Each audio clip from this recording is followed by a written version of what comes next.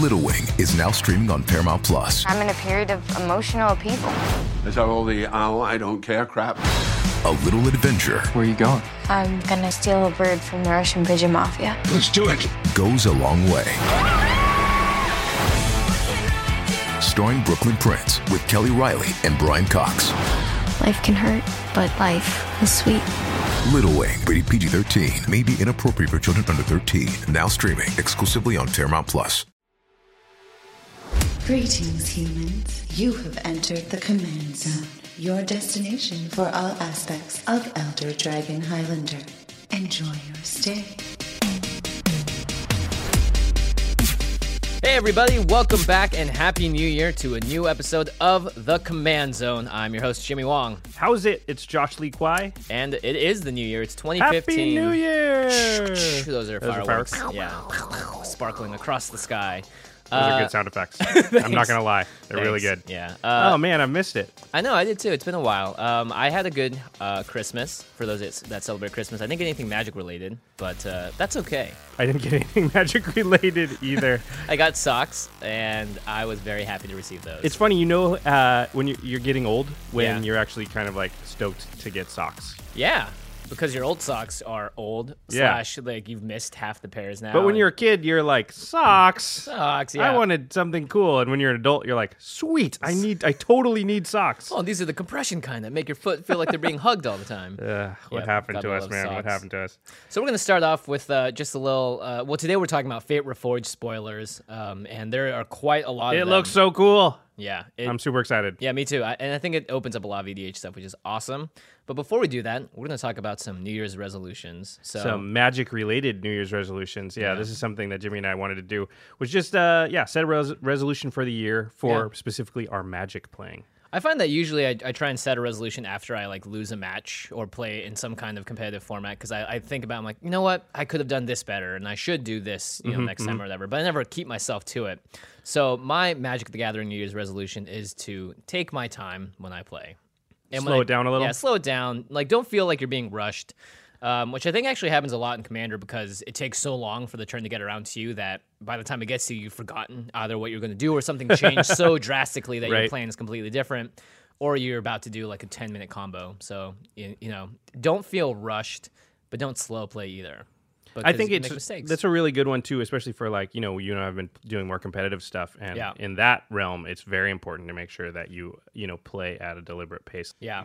Because it's really easy to just get excited, draw your card before you do something you're supposed to, or, play something before you really looked at the card you drew and change your plans because of it. That's a good one. That's a really good one. Yeah, something I heard that a lot of pros do, I guess, is they'll plan out their whole turn before they even play their first card, so they don't go through each phase. They sort of envision what's going to happen. They know what they're going to try and do the whole time. Mm-hmm. That can change in, obviously, multiplayer more, because a lot of stuff can happen. But I feel like that's really effective. Instead of being like, oh, shoot, I shouldn't have gone to combat. It's like, well, if you think about it beforehand and take a little extra time in the prepping phase, you'll save yourself a lot of heartache later. Yeah, something as we've played more competitively too, I've made sure to do, which is just announce my change of phases, because to me that makes me slow down. So I'm like, okay, upkeep, and then it makes my brain go, is there anything I need to do during upkeep?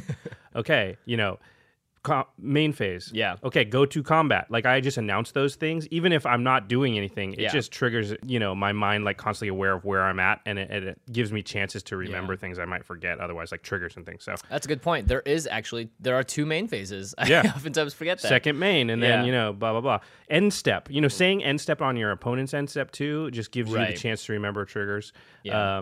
It's also important, because if you go to combat and you just turn all your guys sideways, and someone's like, hold on. Yeah. Or you're turning one specific person sideways, if someone can be like, hold on, I need to tap one person down. Now I know who to tap down, because you've already indicated who you're attacking with. It's very good to just announce, okay, go to combat, and then look at them. It also makes them think like, oh crap, he's doing something tricky, and then they sort of rethink maybe and make mistakes. It's a good policy. Mind games. I like that. My resolution, I think, is I want to make it to a couple pre-TQs. I haven't made it to any yet, and I had a lot of fun when we went to that when we went to the PTQ. Yeah. And so I want to do that, and it'd be nice to make it to a regional, but that's not a goal. It's just to play a little bit more competitive Magic. Yeah. We did it a little specifically limited, or are you going to delve into standard again? I will delve into standard probably, but I enjoy limited better, and it's more it's easier from how I play Magic. Like, I don't have time to play test the standard decks as much as I would need to do it. So between your EDH matchups and I just enjoy limited competitively more. So it's probably I'll probably skew towards limited, but I'll play some standard. Okay, well, let me know when you're going. I would say I wish they had Commander pre-TQs and stuff, but I don't, because it's just the format's not made for that. I love Commander. Yeah. I love sitting around on a Tuesday night with friends and playing it, but it's not good for a tournament setting. No, that would be a judge would be called very often for that game more than anything else, I think. All right, so jumping into wait. Oh, we have a contest that we've been running. We have a contest. We had a really good turnout, yeah. Yeah, really good turnout. We had something like 63 reviews on iTunes. So thank you, everybody who filled out reviews on iTunes and said nice things. We're going to announce the winners at the end of this episode. But I do want to say this contest is going to be ongoing into next week. Mm-hmm. So anybody who's already filled out a review that doesn't win one of the prizes, we are actually giving away larger prizes this time around. So one's a dual deck and one is a virtual fat pack, which means it's 9 packs. It's 9 boosters. It's not actually going to be in the fat pack box, but maybe we could put it in an old fat pack box. Well, look at that. You're going to free box too. Yoo-hoo. And but anybody who doesn't win this episode, if you have written the review out, you'll be eligible next week. Mm-hmm. And then anybody who didn't have time or hadn't heard about the contest, if you just fill out an iTunes review for the podcast on iTunes, then you'll be eligible to win next week. Yep. So yeah, just leave us a positive review and you will be entered in. So we're going to announce the winners at the end of this episode. And next week we have some really good stuff to give away too. We're going to give away some Commander 2014 products. Whoa. And the reviews actually really help the show. They help. Yeah, they boost when people search for the stuff, so it lets more people find the show and all that stuff, and it helps our metadata. And all that yeah, stuff. It's very helpful to the show. It also helps us when we're getting stuff from Wizards to give back to you guys, which is all this stuff is from Wizards. So thank you to them, and so it totally helps us out. Yeah, definitely. All right, well, let's talk about Fate Reforged. And by talking about Fate Reforged, I mean let's actually say goodbye to Khans of Tarkir. I'm a little sad. I am too, but the draft format, you still got to do it twice. You got to do 2 Khans. It's true. It's not Reforged, pure right? goodbye to Khans, but Khans was pretty sweet. Yeah. It's pretty awesome. Yeah, Khans inspired me to make a new general deck. I built an Anafenza deck just because I have never built in those colors, and I had a lot of black-green lands that were just sitting around not doing anything. So that's pretty great. That helped me out, yeah, quite a bit. I haven't played against that deck yet. No, it's still being play tested, and I think it needs some adjustments. Maybe we'll talk about it on a future episode. Yeah, exactly. Maybe we'll deck tech it. So is Anafenza your favorite card from Khans? I mean, I don't know, actually. Thinking about it, there are a lot of cards that I really liked. For one, Hardened Scales was like an all-star for Animar because it just sits there and just does work from turn 1, and people don't think about getting rid of it, and then they realize how crazy it makes your board state. It's pretty, that's amazing on that, because it's ramp and everything, like it's crazy. Yeah. That's a good one. That's a really good one. Hardened Scales might be one of the better EDH cards to come out of that set. Yeah, and definitely one of the worst limited cards, which is great, Yeah, although you and I tried to break it online once. Yeah, we tried, and it was a sad day of redemption. What was the other card we paired it with that we were going off with? Retribution of the Ancients. Retribution of the Ancients, yeah. And then we also had the what's the guy that you can tap and delve cards to give a creature at -X/-X? Oh yeah, I think we had him too. Yeah, we sort of Necropolis went all Fiend. Out. Yeah. We went and then all out. through some buggy MTGO, we just destroyed our own creatures. That was awesome. Thinking Anyway, about it, I think my favorite card from Khans was actually the fetch lands. Yeah, finally had access to these lands that you can only put one in your deck, sure, but like it's cool. Like it's kind of the thing where you see it in like the deck text or the deck lists that are like, this deck costs so many dollars, and like, where's all this coming from? And you look at the fetch lands, you're like, oh, but, the tri lands actually, I would say for me, like I put the tri like lands. Nearly every one of my decks got at least one tri land. The 5-color decks got 5 new lands, which is a huge boon and I have like 3 5-color decks, so.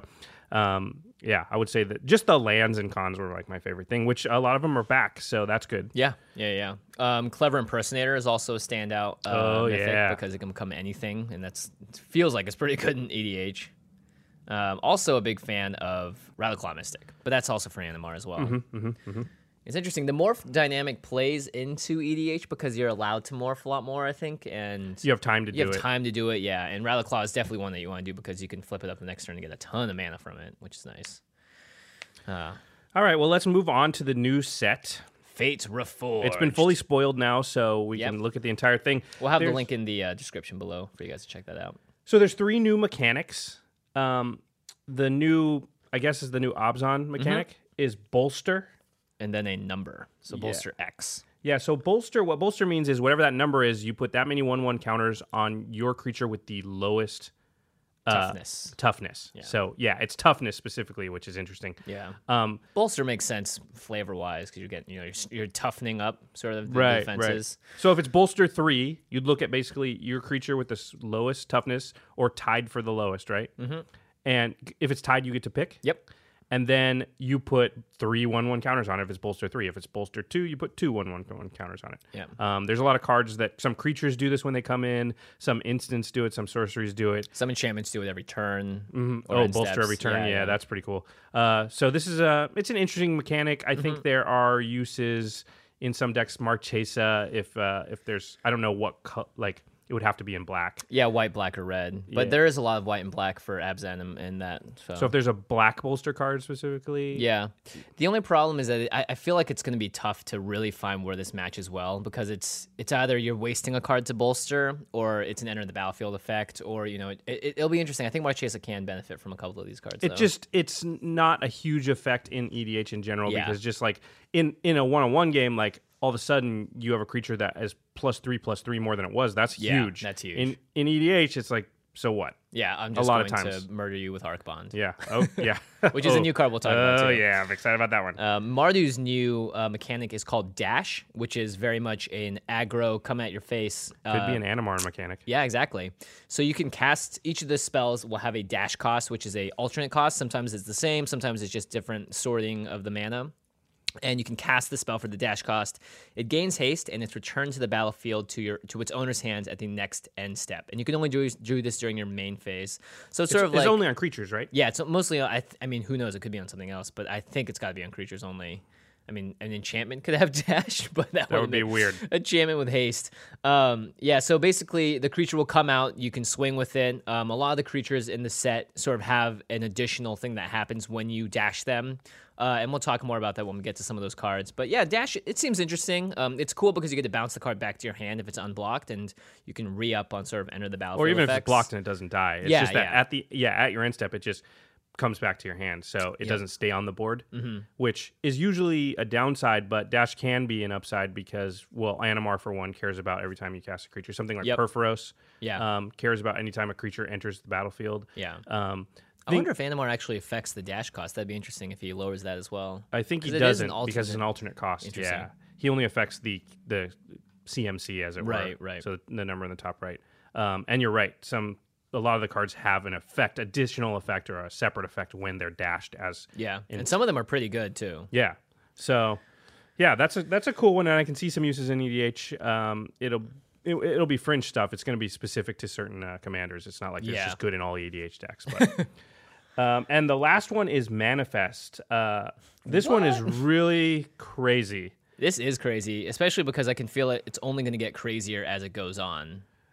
This is of all 3 of the abilities, I think this is the one that's asking to get broken the most. Yeah. What Manifest says, it says Manifest is... Boy, this is hard to explain. Yeah. Because it's not always the top card of your library, right? Yeah, I said usually from the top of your library because that's what we've seen so far, but it could come from, like, sometimes it asks you to create 2 piles and shuffle them and then create a manifested card from that. So manifesting is basically turning a card into a face-down 2/2 creature. Kind of like a morph. But it could be a land. It could be a spell. An instant, a sorcery, an enchantment, or an artifact that's not a creature. It can be a non-creature.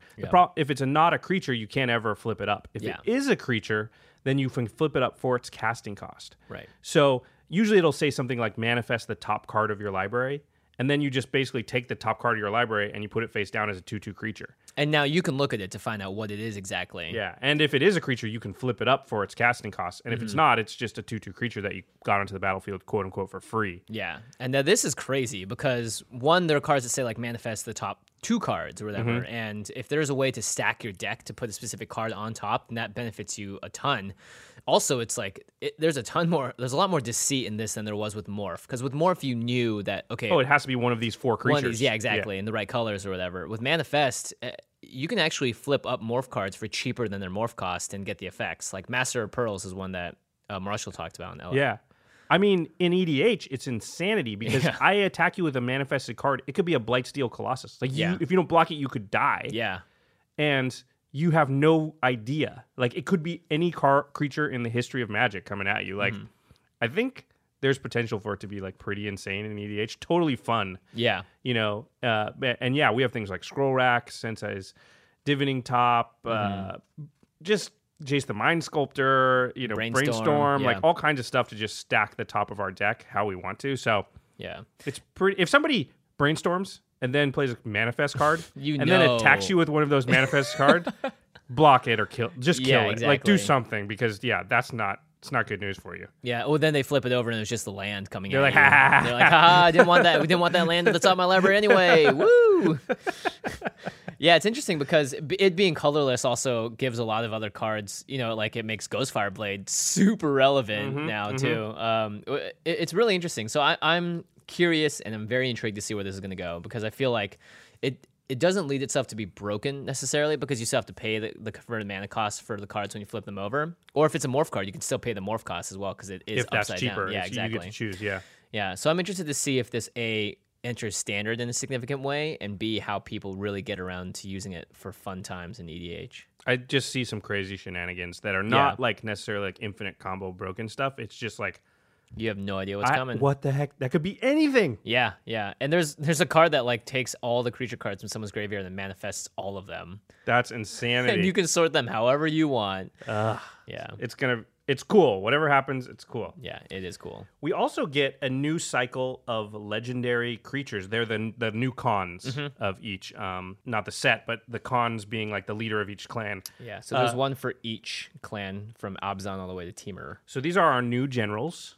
Potential generals. Yeah, they don't have to be. Well, let's start with Davatar. How do you say that? Daghatar. He's got a cool hat you've on. got to say it with an accent. Daghatar.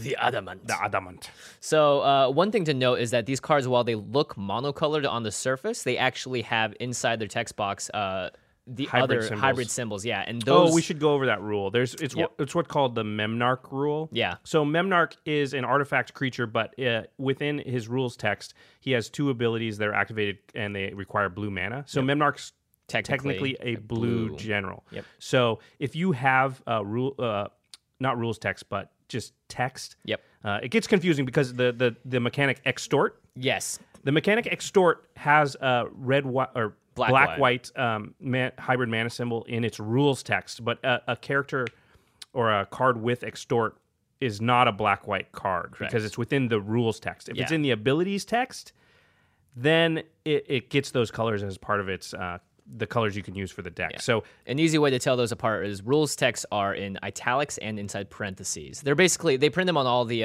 like the core sets. They'll always have like haste. This means this creature can enter the battlefield and do this immediately, etc. I think extort's the only one that throws a wrench. Yeah, I think it is. So basically, if it's not extort, then any mana symbols in the text box are part of the color that you can use, the color pie that is available to you. So Daghatar the Adamant is a Abzan card because he's black, green, and white. But his casting cost is 3 and a white. Yep. Okay. Which actually makes it really interesting. Just another aside is that these generals are going to be a lot easier to cast than the multicolor ones from the last set because you only need to have one color. You might build your decks kind of like Daghatar is going to have to be more white base because you want to make sure that you get white for sure. Yeah. You might build your deck a little differently than a normal commander deck where you need evenly dispersed color. Let me read them really quick. Yep. Daghatar the Adamant, 3 and a white for a legendary creature, human warrior. He's a 0/0. He has vigilance. Daghatar the Adamant enters the battlefield with 4 +1/+1 counters on it. So he's a 4/4. Yep. And then you can play 1 and hybrid black-green and another hybrid black-green. So you can either pay 1 and 2 black, 1 and 2 green, or 1 and 1 black and 1 green. That's really hard to say over the radio. Yeah, that's a lot. I was like, can Josh do it? He did it. Yeah.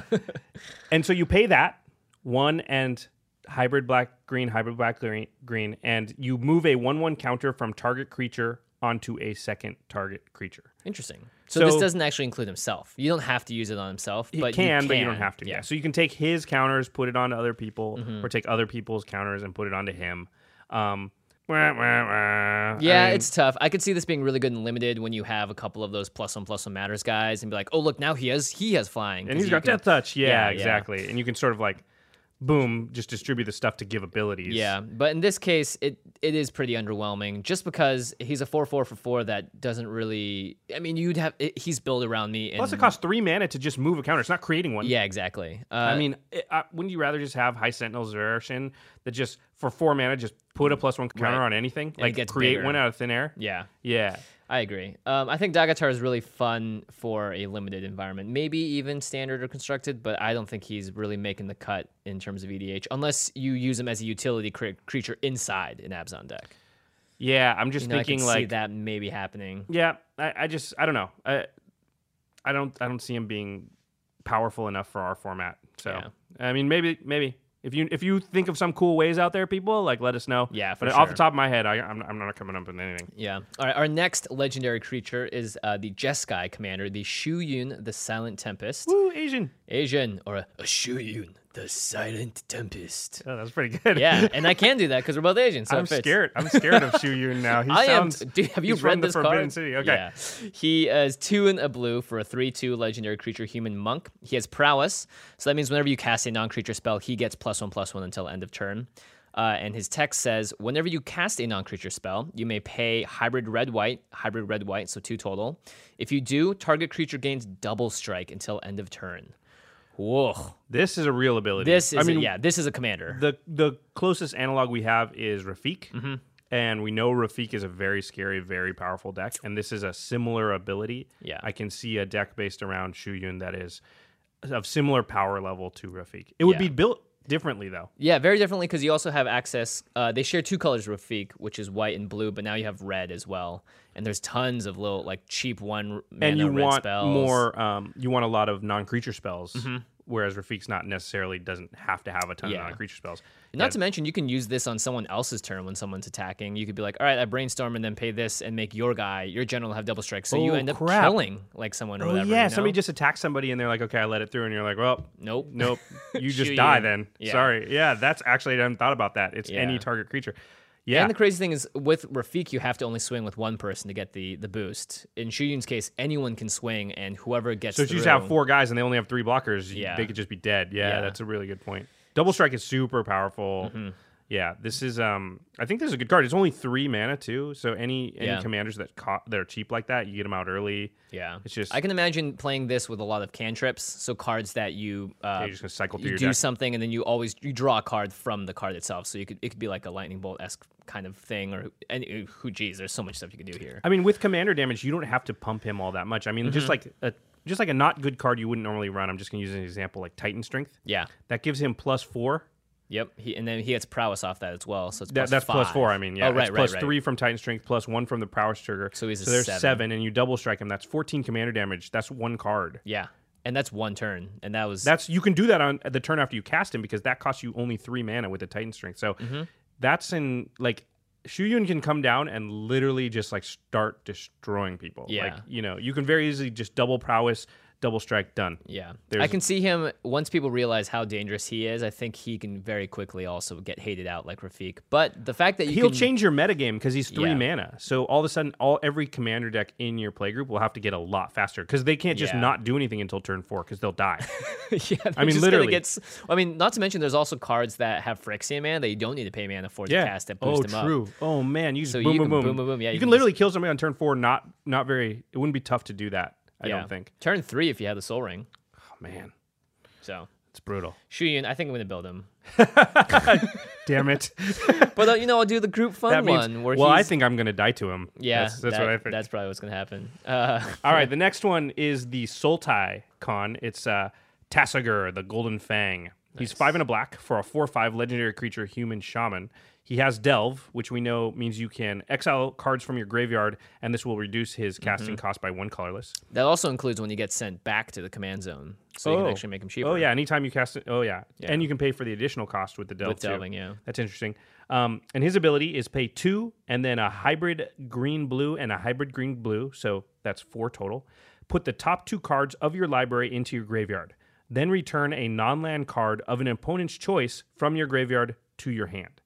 Interesting. So he mills yourself for 2, and then you get a card back from your graveyard, but an opponent gets to choose it. Now, this is super interesting because of the dynamics of EDH. Yeah. You can choose an opponent. Maybe you've got somebody that's friendly to you at the table, and they're going to choose the best card. Yeah, or just the one that helps them in that situation the most. He also has Delve, so you can eliminate the cards when you cast him that you don't want them to pick to give you back. Like if you got a bunch of land in your graveyard and you don't want... Well, fortunately, it's non-land, so it would be like like a random... like No. Oh, it says non-land. Yeah, Sorry. yeah. Gotcha. But it's true, you can get rid of the stuff that you're like, all right, I only want to use this once, or like, I really don't want them giving this back to me specifically. You can just delve away the sort of the crappier cards and leave them with no good choices. It's kind of like your own... It's like you're controlling your own fact or fiction, kind of. Yeah. It's interesting. It is interesting. It goes really well with BDM's deck, I think. Yeah. The Sidisi deck we talked about before the new year.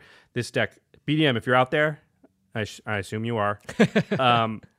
Well, you already know this, but put this in your deck because it's pretty awesome. Yeah, he's great. I really love that his abilities work in conjunction. The Delve actually helps with the selection process of the other part of the ability. It's pretty interesting. It's also interesting if you run a lot of Delve cards in general, like a Treasure Cruise or whatever, you can get rid of a lot of stuff. You know, and then pull out Tysiger and then maybe stack the top of your deck so that you're releasing the things you want. You know, I don't know. It's interesting. Maybe you put your extra lands on top so that he always does his ability and pops 2 cards in there. You can break this ability, and the Delve I think really helps it. There's a lot of fun stuff. Really to helps. Be done. You like it'll be interesting to see, but I think you can get to the point where you're literally like you're only leaving cards in your graveyard that you want. Yeah. You're choosing which cards are in there, and then they don't have any choice. They're like, well, I'd love to give you something crappy, but you only have these 2 awesome cards in there. Not to mention, every time they kill him, you can just cast him for cheaper and accelerate. And accelerate what you want him to do. Yeah. You know? So very fun. I think that I would love to see some people that build around that. I would be very excited to see what comes out. All right, next up we got Alicia, who smiles at death. That's kind of an interesting name. Who smiles at death? Alicia does, because she's Mardu. She's 2 in a red for a casting cost for a 3/2 legendary creature human warrior with first strike. And whenever Alicia, who smiles at death, attacks, you may pay white-black hybrid mana, so 2 total. If you do, return target creature card with power 2 or less from your graveyard to the battlefield, tapped and attacking. Interesting. This is the type of effect that cheats things into play, and we know that it just can be broken. And in our format, we have things like Sarah Ascendant. You know? Oh, that's right. You know, we've just got that card. Yeah, usually like, what are you going to do? It's a power...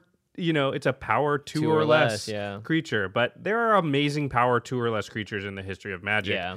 And not to mention, too, there are a lot of utility creatures that are power 2 or less. Like your Pinger deck would love to get some stuff back, even if it's attacking someone, as long as they can't block it or whatever. You know? It's like, cool, great, I got my guy back because of just Alicia. getting free stuff is and like continuously reoccurring stuff. You know, but stuff like Sarah Ascendant is the stuff to really look out for. Yeah. Stuff that's power in the graveyard is not what its power on the battlefield is. Yeah. But yeah, this card, I feel like this is a build around me strong, very strong deck. It's also interesting because what you pay is oftentimes going to be similar to or more than the casting cost of the card itself. Yeah. Yeah, but just being able to continuously reuse stuff. Yeah. There's stuff with enter the battlefield effects that are going to like destroy people. Like this is the type of effect we know from doing 25 episodes of the show. Like you can break this effect. Yeah, not to mention there have to be so many crazy cards that are like 2 8s or random like that just happen to have power 2 or less, but cost like 7 mana or whatever, but are just busted in whatever way. So I like that one. I might build that one. I might try to get tricky with that. And the last one is the Teamer Con. It's Yasova Dragonclaw. Must be. I don't know the lore from this set, but there's some sort of time travel crap going on here. Yeah, is it Surak's great aunt? Lost great grand aunt? She's not wearing a bear this time around, but she does have like a cougar saber-tooth She friend. is a wuss. She used that scythe thing to kill it. She didn't punch that thing in the face like Surak punched the bear. It's true. That or it's her friend, because it looks like they could be cuddling. Oh, maybe it's like her pet. Or she's just done for. Oh, no. I think you're right. I think it's her pet. That's kind of cool. Anyway, since you guys can't see the picture, it's her next to like a giant saber-toothed tiger that I'm unsure if she's killed or if she's riding. By the way, we are in the past. Fate Reforged, the other thing about this set is that we have time traveled back in time to when Khans of Tarkir was So it is ruled. Surak's great grand It is, aunt. yeah, great grand aunt. I'm pretty sure it's aunt. I don't know why. She's a legendary creature, human wizard. She costs 2 and a green, and she's a 4/2. This was one of the early spoilers. At the beginning of combat, on your turn, you may pay 1 and hybrid blue red, so 3 total. If you do, gain control of target creature and opponent controls with power less than Yasova Dragonclaw's power. And you gain control until end of turn. You'll untap that creature, and it gains haste. So you can basically use a threaten effect on a creature that's got power less than her. Right. And she starts as a 4/2, so you can take 3 or less. And if you bumped her power somehow, which I'm assuming if you ran this as your commander, you would do that, then you're just stealing huge things and until end of turn, hitting people with them and then sacrificing them probably. Yeah. Sounds pretty cool. The only problem to me is that I always see cards like this and think like it is best case scenario for you a lot of the times. Yeah, I mean, there's always going to be something fun to steal, but you're either giving it back, or if you have a sack outlet, you can kill it or whatever. And it's one creature every turn. Not one creature from everybody, just one creature from a specific person. Plus, there's a lot of decks out there that are like, well, they don't have any creatures. So what do you do against those decks? Yeah. Like, that's, I don't know. It doesn't seem super versatile. It could probably be fun. Because it is fun to take people's stuff and then smack them with it and then, and then sacrifice it. So, I mean, that's my idea of fun. That is my idea of fun, too. That's why I built the Marchesa deck. Yeah. It's interesting. The other thing that's nice, though, is that you don't actually have to go into combat with her. It's just at the beginning of combat, you can steal a creature. That's true. You don't have to attack with her. Yeah, you can actually steal like a Fate Stitcher and use that instead or something. You can steal something that has the tap ability because it has haste. Yeah, that's true. I hadn't thought of that. I don't know. I feel like... I'm not too stoked on it, I would put her 4th on the list. I'd put Dagatar as the least powerful. Yeah. Yasova as the second least powerful. Tasigur and Alicia are pretty close. And Shuyun is obviously the most powerful. Yeah, Shuyun is... I think Tasigur is more powerful than Alicia, but Alicia... Yeah, I could be proven wrong there. Alicia may... I'm sure there's a couple of cards in the history of Magic that are just like being like, hey, don't count me out. I'm sure, especially from early Magic, most creatures had power 2 or less, and some of them had extremely powerful utility abilities. So, Imperial Recruiter. Off the top of my... Yeah. Oh my gosh. And just every turn it? Every turn it. There's some crazy stuff you could do. Alicia might be more powerful than Tasigur. I don't know. Yeah. Anyway, I would put those close, but I think Yasova is a noticeable step down, and Dagatar is... I don't know. Dagatar is just hanging Please prove out. me wrong, because I don't think he's that great. Yeah, me neither.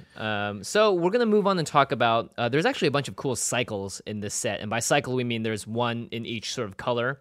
And of either like an enchantment or a creature or dragons in this case. And we're going to talk about the Siege cycle. Oh, yeah, these are cool. Yeah, and actually another nice thing to note is that Wizards has started making these cards have modal abilities, which means that they're very clearly showing you the things you can do on the card by sort of separating them out into separate lines. Bullet points. Yeah, bullet points.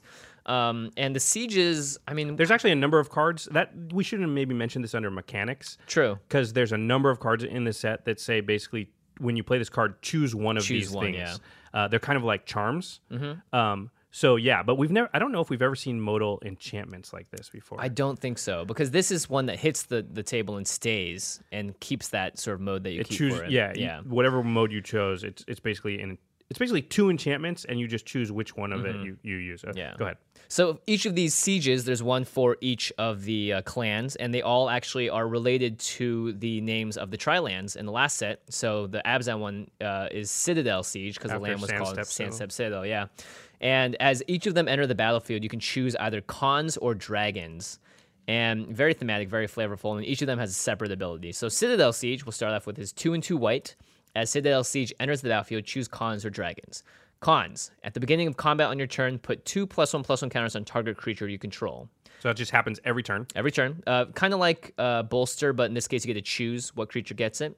And Dragons, at the beginning of combat on each opponent's turn, tap target creature that player controls. Oh, I love this card. Yeah, that's I love very tapping shutdown. stuff. I know, right? And you get to do it at the beginning of combat on each opponent's turn. Which means it's basically kind of like blind obedience, except for you get to choose every single time. Every turn. You can basically turn off one of their creatures every turn for every player. In a multiplayer game, it's almost always got to be dragons. It's got to be dragons, right? So good. Because you get to do it 4 to 5 times based on how big your table is, as opposed to just once a turn you get 2 +1/+1 counters. Wow, wow. And plus, the negotiation power you have when you've got that is like, dude, please don't tap it. Yeah, I'm not going to attack you. I'm not going to attack you. Okay, well, what happens if I don't? Like, what are you going to give me? Yeah. Like, I don't know. I'm gonna use dragons on this card like every time. I'm gonna be tapping the hell out of stuff. It's gonna be awesome. Yeah, I'm so excited for this card. But I could see like there's probably decks, especially if you built like an aggro-y face deck. Like if you built an Alicia deck, that deck probably wants, because it wants a lot of low power creatures. Right. And that deck probably wants cons because it wants to just every turn just increasing the amount of power you have on the board, and it's going to try and kill you quicker. Yeah, that's not a bad. That's pretty good. I think all these siege cards are good in EDH, by the way. I agree. I think they're actually, I feel like they're built for EDH more than anything else, because they often say each opponent or your opponents, plural. It's like, oh, you're thinking I have multiple opponents, huh, Wizards? Oh, all right, I'll take it. And cards with two choices like this are almost always better because at least one of those choices is going to be better in different situations. Mm-hmm. And so cards that have versatility, like, oh, when I'm playing against these kind of decks, it's good. But when I'm playing against these other kind of decks, and you're just facing such a wide variety of stuff in EDH that having this kind of choice just on the card itself is like automatically makes it a cut above, most cards. Not to mention, like, that's why we love the charms, like, from the last set. But these get to actually stay around because they're enchantments. So incremental advantage every turn. Yeah, which is pretty great. All right, moving on to the blue one. This is the Jeskai one. It's Monastery Siege, after the Mystic Monastery. Uh-huh. It's 2 and a blue for an enchantment. Cons is at the beginning of your draw step, draw an additional card, then discard a card. So that's first choice. Second choice. Pretty good. Yeah. Second choice is dragons. Spells your opponent's cast that target you or a permanent you control cost 2 more to cast. Oh, gosh. Wow. That, I find, is probably very effective early game and becomes much less so later on. But, man, is that an incentive not for people to attack you or target your stuff. Target you. EDH has a general rule, but not always true, but generally is less about spot targeted removal and more about mass removal and things. So I think Dragons is... I'm not saying there won't be games where you'll want it, because specific decks you will, but against a lot of decks, they're not actually targeting you or your stuff specifically that often. They're usually just like... Wrath of God, everybody does this, but cons is extremely powerful, like incremental advantage over the course of turns of basically drawing 2 cards and choosing which one of them. Not to mention if you were in a Sultai deck and you want to get stuff in your bin, this is a great way to start throwing stuff in there. Oh, yeah, and also, like, I just said that wrong. It's draw 2 cards, it's draw an additional card, and then discard a card, so it doesn't even have to be one of the ones you drew. Yeah, that's right. So if you had like, and oftentimes I would draw a card in the EDH. I'm like, man, I wish this was in my graveyard. Yeah, and I wish I had like at least a couple of discard effects in my deck so that I can make sure it gets there. And it's actually funny because usually at first glance, like, discard a card. I don't want to discard a card, and it seems like it's weaker than it actually is. But in terms of what we're doing in Commander, that has a lot of flexibility. It's huge incremental advantage over the course of time too, because once you get to enough lands, you just don't draw lands anymore. Yeah, that's just very, very, very powerful. This card's great. It probably belongs in a lot of decks. Not to mention it comes down turn 3. And that's super important. Yeah, so from very early stages of the game, you're just like setting up. You're just smoothing out the rest of your game so much. Yeah. All right, another card is Palace Siege. It's the black version, and this is the Sultai, right? Yep. Because Palace is the opulent palace. It's 3 and 2 black, so this is actually the most expensive out of them so far. And the 2 options, cons. At the beginning of your upkeep, return target creature card from your graveyard to your hand. Interesting. Just every turn? Every turn. Every upkeep. Your upkeep. And dragons, at the beginning of your upkeep, each opponent loses 2 life and you gain 2 life. Wah, wah, wah, wah, wah. I mean, that could be you effective. say wah, wah, wah, wah, wah, but let's say you're in a game with 5 players. Mm-hmm. That's like ping everybody for 2, gain 8 life every turn. You only gain 2 life, unfortunately. Oh, you don't gain that much. If it was for that everyone that left. lost life, that would be way bonkers. I mean, you're still doing 8, though. I mean, that's not insignificant. That's one of those ones that's just going to be like, you paint a big target on your back for not that much upside. Yeah. Or on your front, as it were. You just paint a big target right on your forehead. Yeah, exactly. You're going to get sieged by everyone like these people in this poor art. Well, yeah, this one feels like cons because you just get to pull a creature card from your graveyard every turn. And by turn 5, there probably is going to be stuff in there for you to do that with. Oh, yeah. And especially since you're not going to... This doesn't belong necessarily in every deck that has black in it, but it belongs in decks where you're sacrificing your own creatures, you're reoccurring them, the Sidisi type decks. It is a very powerful effect. Yeah. It's a little expensive, I think. Yeah. But for that ability... Usually, I mean, there's some cards that cost that much just to do it once. That's true. So if you can do it multiple times, then I think this card starts out not that great and quickly becomes better and better. This is a card, it feels like, where for specific decks it's going to be very powerful, but for some it won't be useful at all. Yeah, agreed. The next one is Outpost Siege. It is the red one, the Mardu one. It's 3 and a red. Option number 1, cons, is at the beginning of your upkeep, exile the top card of your library. Until end of turn, you may play that card. Oh, it's basically Chandra's 0. Yep. It's basically draw an extra card. Yeah. And then the second option, Dragons, is whenever a creature you control leaves the battlefield, Outpost Siege deals 1 damage to target creature or player. Oh, that it can be so... I mean, we've seen Goblin Bombardment. Yeah, and actually, if you have Goblin Bombardment It and does this, 2. it's doing 2. I mean, with tokens This is and a sack outlet, that's a house. That sounds like a very small effect. It is a very large effect. Mm-hmm. Like, especially because it's like, oh, you have a 2 toughness creature that's messing up my board. Yeah. Not anymore. Yep. It's Boom, like, boom. Yeah. Done. Yeah, it's so often red wants to destroy its own creatures to have some effect too. It's just very... Yeah. Yeah. You're going to get fodder for it easily. And if you're not that kind of deck, then just draw an extra card every turn. I mean, it's not draw an extra card every turn because if you don't have the mana to cast it, then it just goes away at the end of the turn. But it's close to draw a card every turn, and red doesn't really duplicate that type of effect very well. Yeah. Well, not to mention, like, if you think about it, in the 99 card deck, if you're thinking about, like, oh, I exiled the card, but I couldn't play it, now it's gone forever. It's like, well, you can't think about it that way because that card may never have been drawn anyway. Yeah, exactly. So the fact that you had the option sooner than everyone else and you have 2 cards is way more important. And then thinking about, like, oh, what if I accidentally lose this card that I can't play? And then later in the game, you're just literally, it's just card advantage. Like, it's just, you're just drawing 1 more card than everybody. If it's a land, you get to play that land, so... I like this siege a lot, actually. Yeah, this is very good. And it does, like, especially for, like, mono red.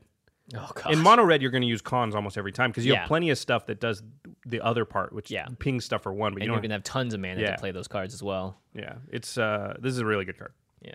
It's not very expensive. 3 in a red is not bad. I wouldn't be surprised if this saw standard play with a tokens build as sort of like a finisher that was just like, hey, look, you want to block my guys, wipe my board? You're going to pay for it. You could easily be at a point in the game where you drop that and they're going to die no matter what they do. Yeah, it would no matter because how I just have 5 guys, so either life. You don't block them and you die, or you block them and you die. Yeah. So yeah, very interesting. All right, our final one is the Frontier Siege, which would be Teamer. Frontier Bivouac. Frontier Bivouac Siege. Why do I know how to say bivouac? Bivouac. Thank you, Cons of Tarkir, for teaching me the word bivouac. Yeah, and Anok is not Inok, and so many other small things. Abzan, I keep saying Abzan. It's Inok. Sorry, Wizards, you screwed it up. AI. My last name, Lee Kwai. That's AI. true. Yeah, I'm sorry, I'm not pronouncing Josh it. Lee Kwynok. Frontier Siege is 3 in the green for 4 total. Cons is at the beginning of each of your main phases, add green to your mana pool. What? That's each of your main phases. You get 4 by the way, total. going back to what we talked about earlier, even if you have no creatures, you go first main phase, add 2 green. Go to combat. Even if you have no creatures, second main phase, add 2 green. Yeah. So you get 4 mana per turn with this thing. Yeah, you get to use 2 per main phase, but if you have a card like Omnath out you just cast something. Yeah. And then you cast something in. Yeah, you're right, because the 2 mana from the first main phase won't transfer over to the second main phase if you don't spend gosh, them. could you? I mean, this in like a Nykthos based deck that really wants to cast like Hornet Queen. Yep. This gets it out way earlier. Yep. It's just crazy amount of ramp. Yeah. Plus, on the turn you play it, if you play it in your first main, it refunds 2 of your mana, so it really only costs 2. Right, because you get the second main. If you can use that mana. Yeah. Good call. That's super powerful. Sorry, that's just the first option. Oh, that's right. I got too excited. I'm still pretty excited about the first option. The Dragon's option is whenever a creature with flying enters the battlefield under your control, you may have it fight target creature you don't control. And fight is when they both creatures deal their damage to each other. So, but this is whenever a creature with flying enters the battlefield. It's really and weird it's a green enchantment. Yeah. I mean, but it's Teamer. Yeah, and we're in a dragon set. And there's a giant dragon blowing things apart. This art is untrue. That dragon is not fighting that other creature. It's just burning the hell out of it. It's obliterating. That's not a fight. And in the background are 2 other dragons doing the same thing. They're not fighting. People on the ground are like, maybe we can stop it. It's like, nah, I don't think so. Have you seen Game of Thrones? I don't think it's gonna stop those dragons either. Cons is definitely a blowout for me. That's awesome. That's so much mana. It's a lot of mana. It's so much mana over the course of just a couple of turns. Yeah, even if it gets taken out in the 3rd turn, you've generated 8 mana to use. And then, like you said, Omnath, Crewfix. There's a whole bunch of decks that are just like, oh, I'll take that mana and I'll just save it for later. Yeah, it's crazy powerful. It reminds me of Braid of Fire, which was in our Overperformers episode with Wedge, that basically had a cumulative upkeep and gave you like 1 red. Right. And back then, two mana red burn and then would 3 kill red. you. Yeah. This is that type of card, and those cards are... And that was during your upkeep. Yeah. So it's a little bit narrow because you have to use it for like instants and things like that. This is during both main phases. Yeah. I like this card a lot. Yeah, it's going to see a lot of play in green decks. It's very, very powerful. I think this is probably the biggest EDH playable out of all the cards so far because it does everything you want. And I mean, you can build around. The red one's really good. The red one's really good too. And the white one is my personal favorite because I just like tapping everybody's stuff. Yeah. Not to mention, if you guys are playing cards that flicker cards and permanents, you can pop these in and out if you want to choose dragons the next time. Yeah, so true. That true. is a possibility. Yeah, that's a really good point. Like, I want to draw a card next turn. I'll just flicker it up. All right, so that is the Siege cycle. Overall, I'm already so excited about this set just from the cards we've read so far. Even the Siege Siege cycle is really good. Yeah. I mean, the black one is a little bit narrow. All the rest of them I feel like can be played in almost any deck that has those colors. Yeah, agreed. White's a little narrow too, I got to say. Yeah. But I glossed over white because I like it so much. But I actually think in a white deck, you could just play Citadel Siege just to slow everybody else down. Just to tap their best creature every turn. So yeah, and not to mention, it's really going to make a big difference. It's going to be like, hey, your Voltron General is not going to be murdering one person a turn now. Yep. It doesn't stop someone like Shu Yun, who's just like, I don't care what happens, I'm still paying my mana cost. I'll just give this other thing double check. Yeah, exactly.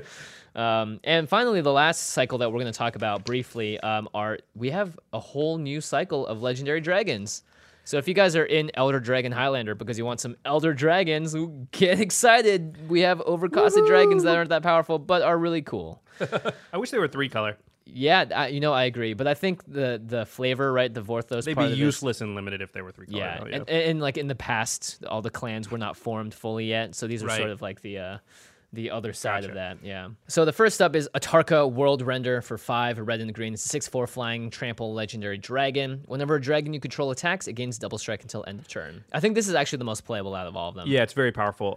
With Kalia or something, it's just like it comes in tapped and attacking. Yeah, and we just build a dragon tribal deck. Yeah, you know? You totally can do that. I mean, you could before, but now you really can because there's a bunch of common dragons and uncommon dragons too. Yeah, so. exactly.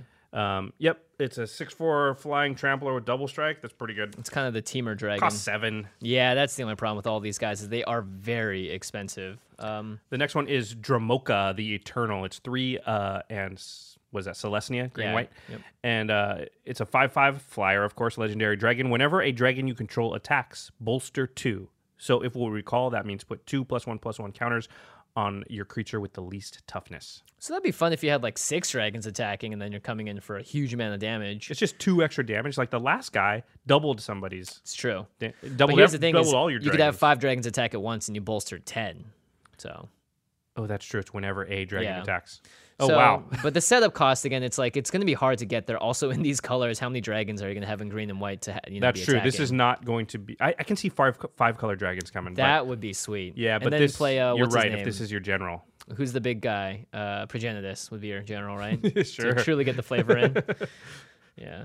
All right, next one. Up, Kolagon, the Storm's Fury. It's the Mardu dragon. It's 3, a red and a black for a 4/5 legendary Rakdos, dragon. dude. Oh, it's Rakdos. That's right. What is the? It's yeah, the, it it's is the, quote unquote the Mardu, Forerunner, but... right? Yeah. And it's whenever a dragon you control attacks, creatures you control get +1/+0 until end of turn. And he's actually the first card that has dash on it. So his dash cost is the exact same as his casting cost, and you can cast the spell for its dash cost. If you do, it gains haste, and it's returned from the battlefield to its owner's hand at the beginning of the next end step. So you could technically do that from the command zone and then bounce it to your hand. It's pretty interesting because he's a big anthem effect. He gives all your attacking dragons +1/+0, and then if you don't want him to be vulnerable... all creatures +1/+0. Whenever a dragon you control attacks, it gets... Oh, so yeah, like 2 dragons and a whole bunch of other creatures. They'll get everything +2. with +2? Yeah. Oh, that's pretty interesting. So if you wanted to save that anthem effect and just use it every turn... Yeah. And not like have him be out there sitting vulnerable to get killed, you could do it. And in the case he dies, you can actually cast him from the command zone for the same cost, for the dash cost. Oh, that's a really good point. Yeah, so it's kind of like... You can just always dash him out. It's Derivi a little bit. Yeah, Derivi, yeah. It's interesting to have dash on your commander. I think that's more powerful than having dash on a card in your deck. Yeah, it gets sucked up to your hand, but at least you get to play it for the same cost. So if you had Kolagon as your general, are you building a sort of token deck with some dragons in it? Yeah, I could see that, having maybe a lot of low-cost dragons as well, so that you can really make Like use dragon of whelps and stuff? Yeah, whelps and things that can really make use of his ability when he That's comes interesting. in. That might be a thing. Yeah. I can see that being a deck. Maybe you could do a Vorthos Storm-based deck, and everything has to be lightning bolts and weather-based. Those were lightning bolts. Those were not fireworks.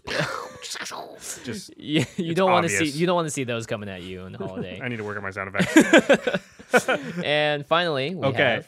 Let me ask you about pronunciation here. There's two more. One more okay. after this, actually. Because I think this is Ojutai. Yeah, I think it's Ojutai. But it should be Ojute if they're saying that AI makes the A sound. Listen, it's Ojutai. Yeah, it's Ojutai. Soul of Winter. Legendary creature dragon, of course. It's a 5/6 flying vigilance. Costs 5. And wait, I can do it. It's starts with an A. I don't even... Azorius? Azorius. Yes, Azorius. 5 white and blue. / Teamer, or Jeskai precursor. So 5 white and blue, 7 total, 5/6 flying vigilant dragon. Whenever a dragon you control attacks, I'm sensing a theme here, tap target non-land permanent in opponent controls. That permanent doesn't untap during its controller's next untap step. Well, we know Josh loves it. Yep. Tap your stuff, it doesn't untap. But I don't love it. It's because it costs 7. It's like, why don't you just play other cards that do the same thing? Derivi does it. Yeah, exactly. Similar, not the exact same. Right. For much less mana, though. Just put this in the Derivi deck. It's yeah, not- exactly. Yeah. But the things with all these, like, you got to have a lot of dragons to really make these super effective, right? Yeah, this is 5-color tribal dragon. Yeah.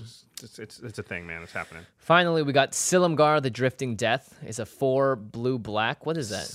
Simic. No, Simic. no. Simic? Demir. Demir, that's right. Or the control colors. He's a 3/7 flying hexproof. 3/7? Yeah, it's weird. Oh, flying hexproof. Hexproof is definitely the most important thing so far. And whenever a dragon you control attacks, creatures defending the player controls gets -1/-1 until end of turn. Oh, that's interesting. So that's actually pretty solid if you're building a dragon deck. With If you this attack guy. with 3 dragons and just like, oh, all your dudes are... I mean, that... All you do is can't block pretty much, or / they're all dead. Yeah, that could be really powerful, especially against token decks. But since you can only do it to one player at a time, everyone's gonna be like, "Did you just see what happened to his board?" And everyone's like, "Oh, Silumgar." He is hexproof and flying. So you've got evasion and hexproof on a guy. He's just sort of ripe for Voltron anyway. Yeah, He's okay. he's okay. He's okay. Legendary creature dragons, a lot of fun. Limited bombs for sure. These are not elder dragons. They're just... No, they're not elder dragons, They're not elders. They're like middle-aged dragons. but they are potential commanders.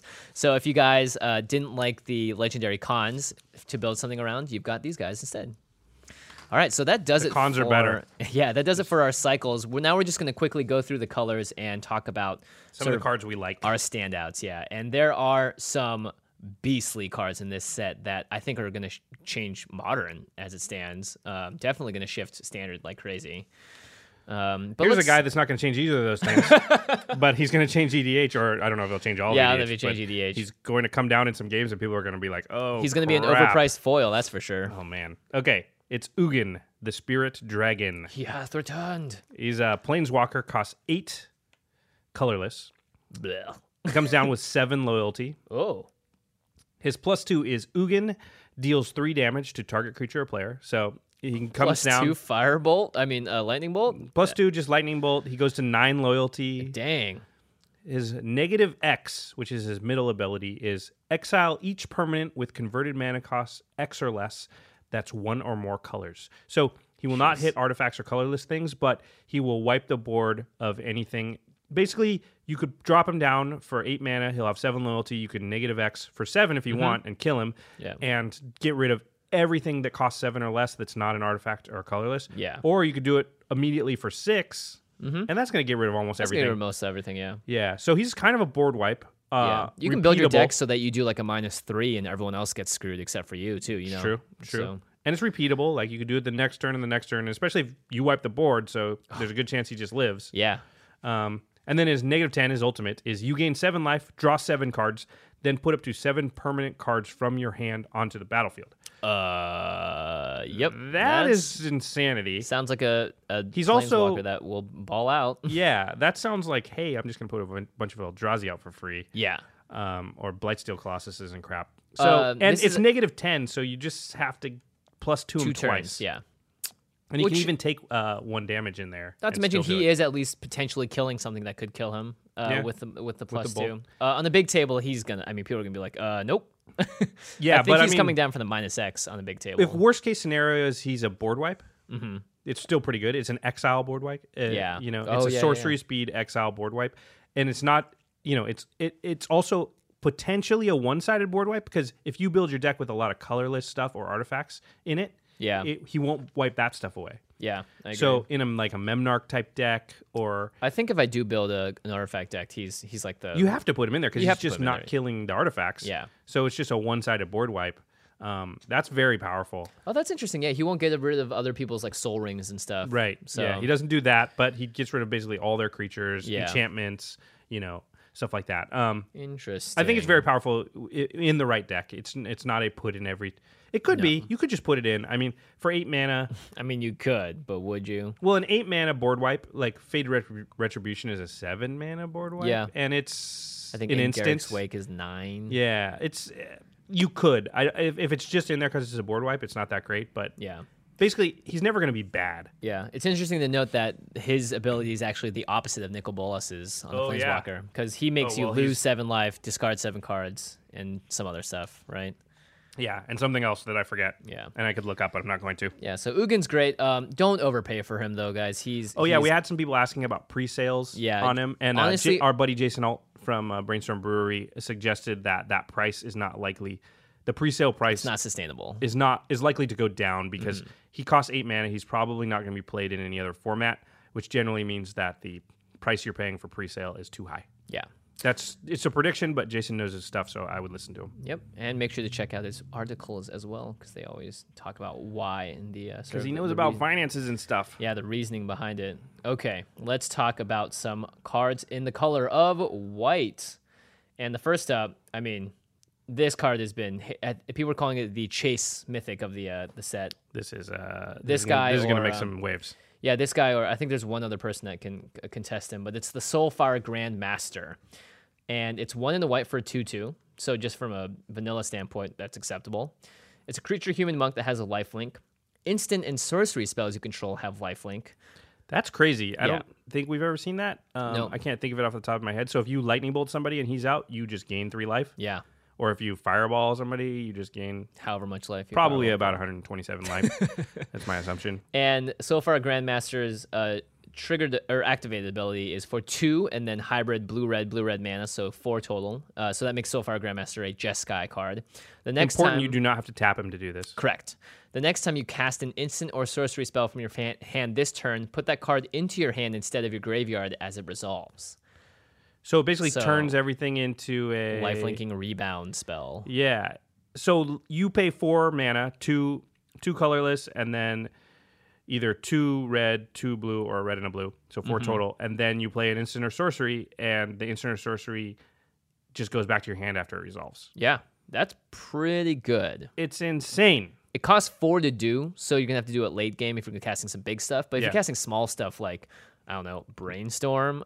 Brainstorm, you just brainstorm for 5 mana every turn. Every turn, yeah. And that's that's as good as having a Jace out, essentially. Like I don't mind paying that mana if I'm allowed to do if you have a lot of mana. Really but what effect, about I don't know, take extra turn crap? I mean, that's what everyone's thinking, obviously. Yeah, definitely. This is the infinite combo where once you get up to about 10 mana or so, you can just take all the turns. I think on Twitter you built why is she not legendary? I did, and people were like, "Cause of extra turns." I'm like, I know. It's like, duh, of course. They could have put something on there that said if you take an extra turn, you lose the game or something, and then then she's fine. You could get her back every turn with the red, the Mardu guy. Oh no, you can't because of the colors. I was thinking it's like, that'd be sweet if you could bring her back every single time when she dies, because this card's gonna get killed as soon as it hits the battlefield. It is powerful. Yeah, you have to. It's extremely powerful, and just the shenanigans that it allows you to do, basically casting certain spells like every turn, is pretty crazy. What I want to do is I want to Howl of the Horde. I want a raid-triggered Howl of the Horde back to my hands, cast it again in the same turn. And have it replicate like 6 times? Well, then that Howl of the Horde would be copied by the past Howl of the Horde. So now you've got that's 9 right. Howl of the Hordes that all raid-triggered. And then I'll just Lightning Bolt and kill everybody. Yeah.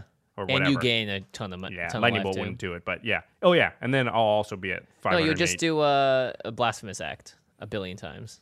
But you kill yourself. Hey, go out in a big ball of fire. You're in white. I mean, you can maybe deflecting palm that or something. I don't know. Does deflecting palm work? Probably not in that circumstance.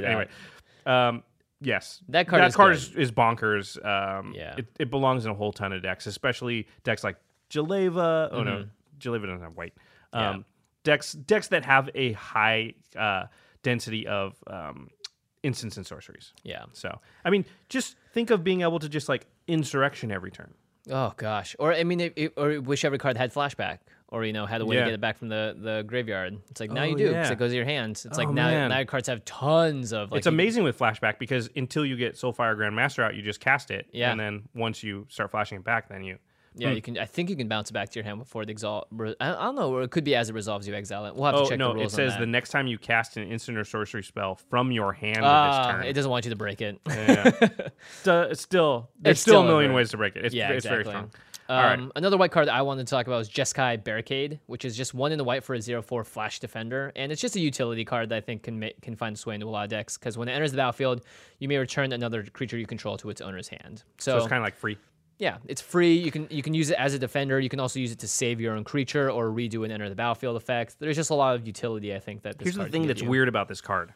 It costs 2 mana for an 0/4, but on turn 2, you don't have anything in your graveyard yet to get back to your hand.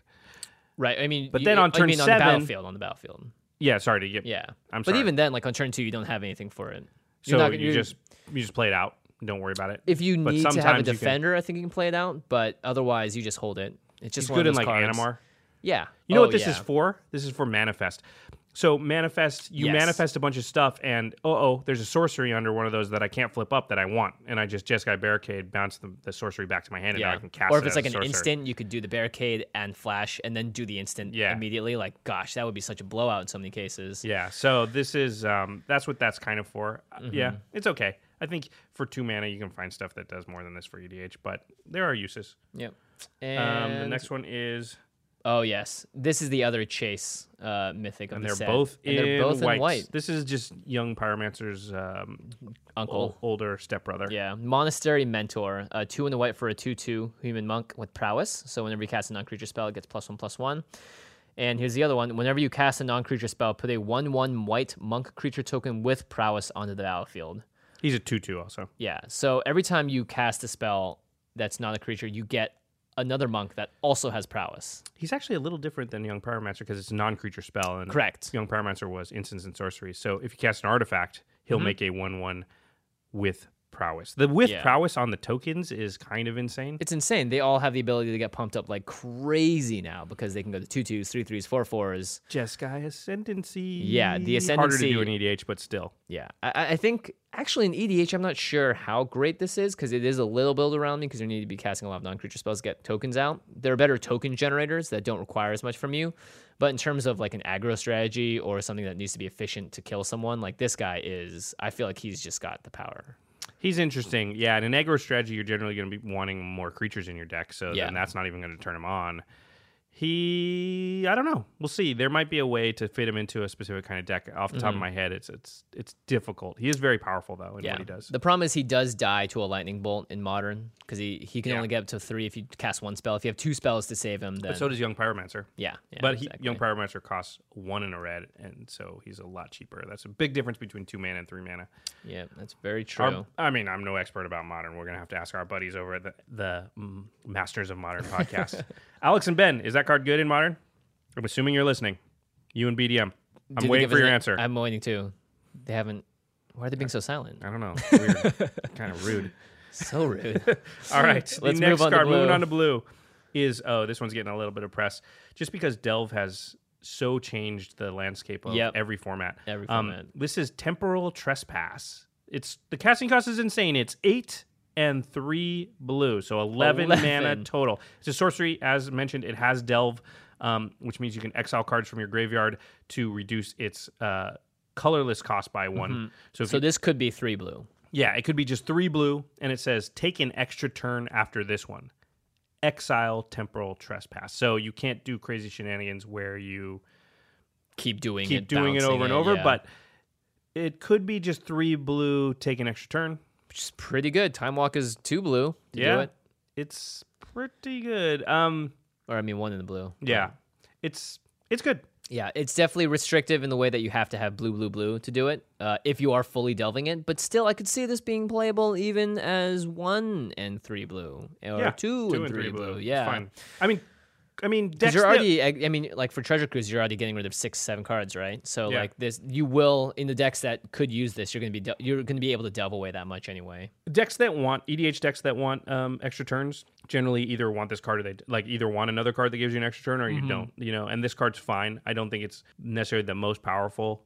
Yeah. Treasure Cruise is basically Ancestral Recall, which is why it's so powerful. It's basically 1 blue, draw 3 cards in a lot of formats. Yeah. This is not on that level of power comparatively to the other cards that do similar things, I think. So it's good. It's going to be played. Yeah, I think it's just not pushed enough to make it okay. Yeah. Not like super broken, If it was like 7 and 3 blue or even 8 and 2 blue, it'd be a completely different story.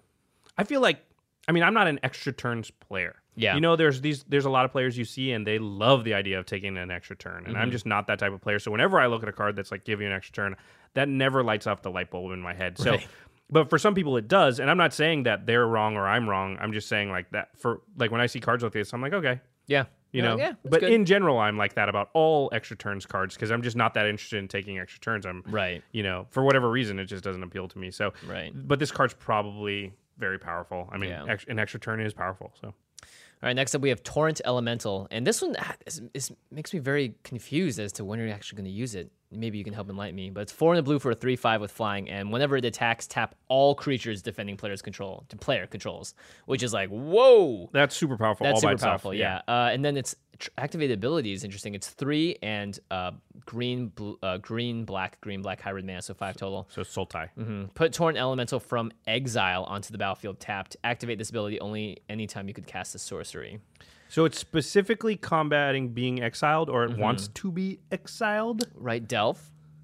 Yeah, that's true. Delve? Oh, that's what it is. That is you what it is. delve it out of your graveyard, and then you cast it again for free. That's exactly what it is. For the same CMC as well. It's 5 total. Dude, you nailed it. Because I was like, I don't get this. Huh. Yeah, so that's what it wants to do. It wants to be delved away, and then you cast it again for later. Right. Or if then it's a card in your hand after that. And it sucks because if someone's like, well, I'm not going to exile it now that you can play it again, I'm just going to put it in the bin. And you're like, great, I'll delve it away. So I can play it again. At some point, it's a 3/5 flyer. They're going to want to kill it. Yeah, and it's going to come it's tapping down. all their crap. Like, that's going to be really annoying, especially if you've got, like, static orbs and stuff where they don't get to untap their stuff. This is a bomb in limited. This thing would wreck house, I feel like. Oh, yeah. In limited, this thing is, again, if you have a couple of delve cards, and anything that's free value. But I think it's playable in EDH. It has a very powerful effect. Tap all creatures defending player controls is super powerful. You have to stack that with effects that don't let them untap, but that's not too hard to do. Yeah, it's not too bad. Yeah, it's interesting. I think it has a home. It does powerful things. Yeah. The next one. Want to talk about this dude? Meringue River Prowler. He's 2 in a blue for a 2/1 human rogue. Looks like he could be my cousin or something. Meringue River Prowler can't block and cannot be blocked. Okay, 2/1 unblockable. And you may cast the Prowler from your graveyard as long as you control a black or a green permanent. So you can just cast him anytime if he's in your graveyard. So this is a super powerful type effect in EDH, in Voltron decks, in decks like Rafik Shu-Yun. loves this, even though he can only use the green permanent ability part of it. But you can still cast him. But he doesn't have green or black, or he doesn't have black mana symbols in his text, so you can play him in the Rafik deck. Yeah, exactly. He's just can't be blocked, and you can continuously cast him, as long as they don't exile him. So it's a very powerful card, and a card I think belongs in a lot of Rafik type Voltron decks, because so many times in those decks what happens is you're like, I just need to draw a creature. Yeah. And then, well, you can always, as long as that guy's in your graveyard. You can always at least get him out. Yeah. One card I wanted to talk about, it's also part of a small cycle, are these enchantments that when they enter the battlefield, they become auras with enchant creature, and you manifest the top card of your library and you attach the enchantment to it. And they all give different stuff for each of them. And I think Cloudform is the best one by far, because it's for 3 mana. It's 1 blue. You manifest the top card of your library, you put it in there, and then you attach Cloudform to it, and it gives it flying and hexproof. So for 3 mana, you get a 2/2 flyer hexproof that could potentially become something. A 2/2 flyer for 3 mana is already fine. Right. With hexproof is like, so you're getting a bargain. And now if you stack the top of your library, so that's a Blightsteel Colossus or something crazy that you can flip up. And if they can't get rid of the enchantment, you've just given it It's got hexproof. It's got hexproof. Yeah, it's pretty so solid. you can put something crazy under there, and they don't know, and then you attack, and they can't kill it, and if they don't have flying, they can't block it, and they could just be dead. Yeah, which is pretty rough.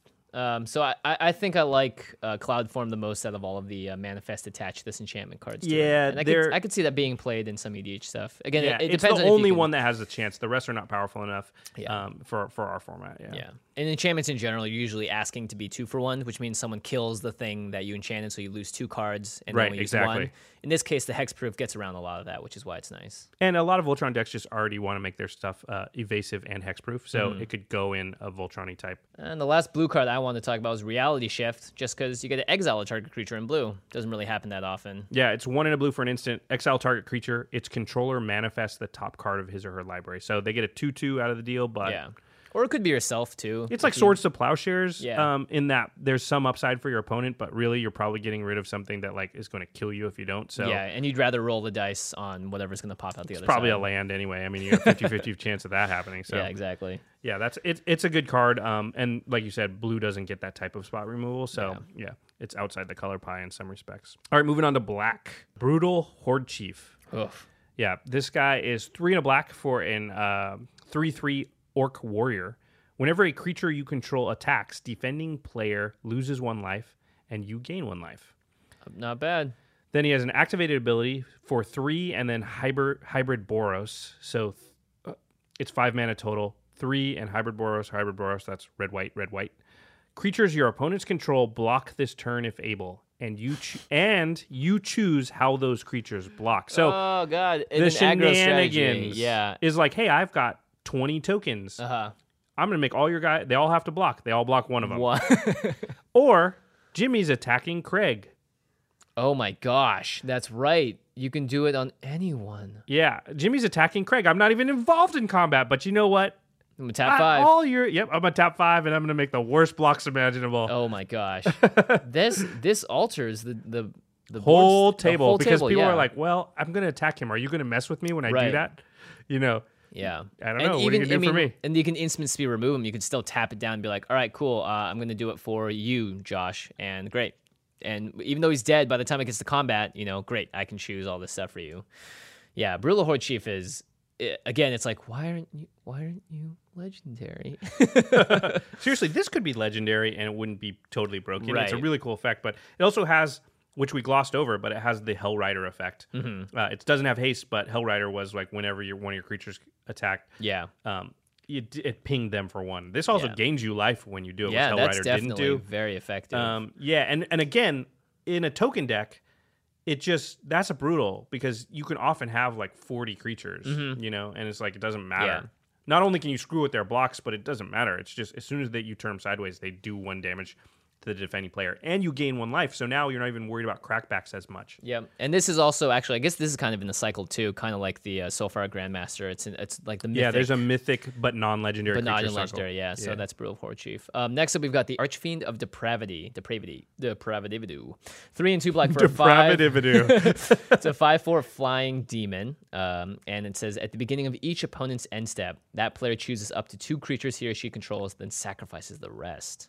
It's like a weird inverted abyss. Yeah, it's the beginning of each opponent's end step, so their cleanup phase, essentially, they have to kill all their creatures but 2. You know who's really mad when you cast this? Who? The guy that has to go right after you. Right, because there's like... He has the least amount of time to do anything about it. Yeah, that's true. He's like, God, I hope I draw something. You know who's not mad about this? Sigarda. Yeah. This is a very powerful card. It's just... and token decks, good night. I mean, until I get rid of this thing, good night. Yeah, and 5 for a 5/4 flying is very decent in terms of stats. It would work great in Kalia too, because you'd be like, all right, I'll just have me and Kalia. Yep. Actually, it's each opponent, so you can do whatever you want. You can have him and a billion other dudes out. Yeah, you can have a token deck. Boy, this guy is depraved. Yeah. Oh my gosh. Yeah, this is a super powerful effect. Yeah. The fact that it's each opponent, well, we know anytime you read the words each opponent, your ears perk up, right? Yep. Ooh, might be able to use this. I like this. Oh, here's the new damnation, quote unquote. It's Crux of Fate, 3 and 2 black for a sorcery. It says choose one.